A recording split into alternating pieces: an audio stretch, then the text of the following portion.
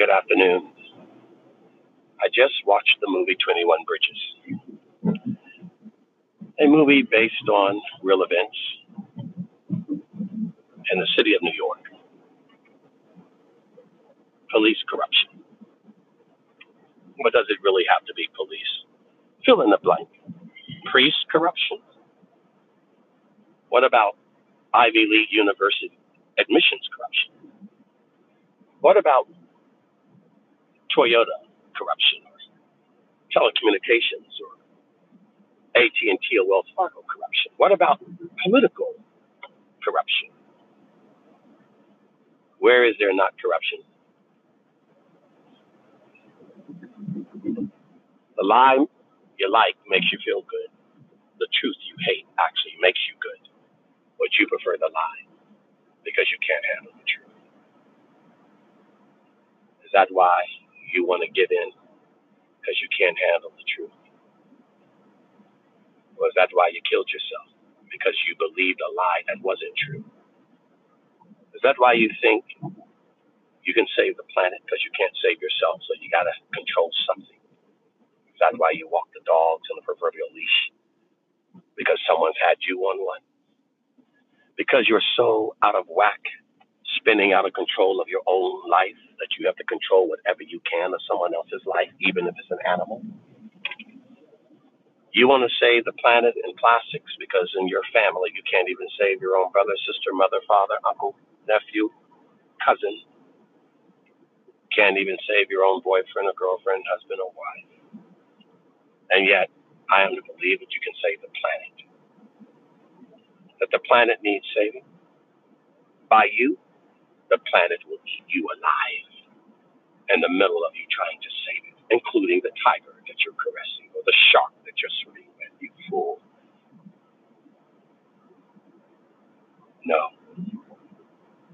You fear the fact that you have so little control and you know so little that you have to convince yourself of a lie and a delusion that you can do more than little. You can do nothing but face the truth and handle the truth of how insignificant and unimportant you are in the scheme of things. You are a speck on the speck of a speck floating through a speck of dust in space. And that you have any value or any relevance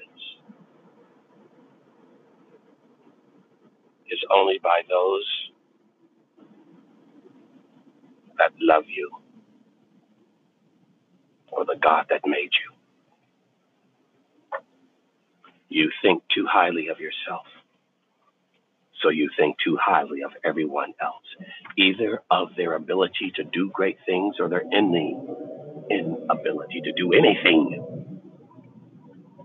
rather than the one who is everything, your maker. And he doesn't live behind a stained glass or Friday night's Bible study. He doesn't live behind the pages of a book. He lives in every atom and molecule of existence in your delusional world, not measured by time, space, or theology, incomprehensible, unimaginable, unfathomable, but made you. But you don't live in your circle. You live in the circle of all the other circles around you, because you can't handle the truth, that you can't handle you. Handle the truth. It's harsh, it's hard, it's unrelenting, in many cases unforgiving. It can lift you to the highest heights or bury you in the depths of an abyss that's immeasurable, bottomless.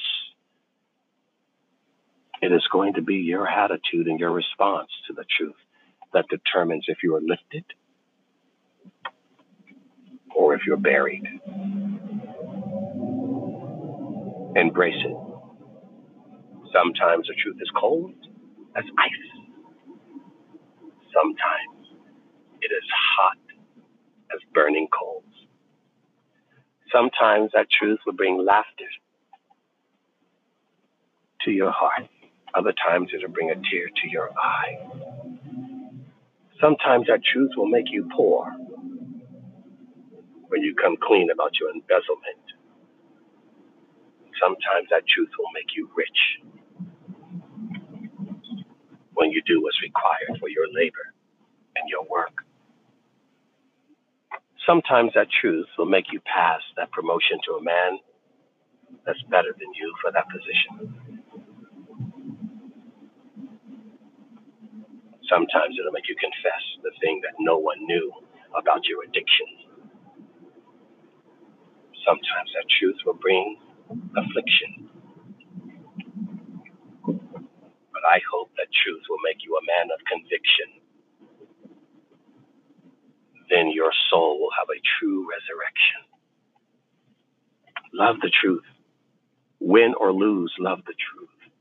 In defeat or victory, love the truth. Because you are only truth as you are true to you in whatever state. It's up to you.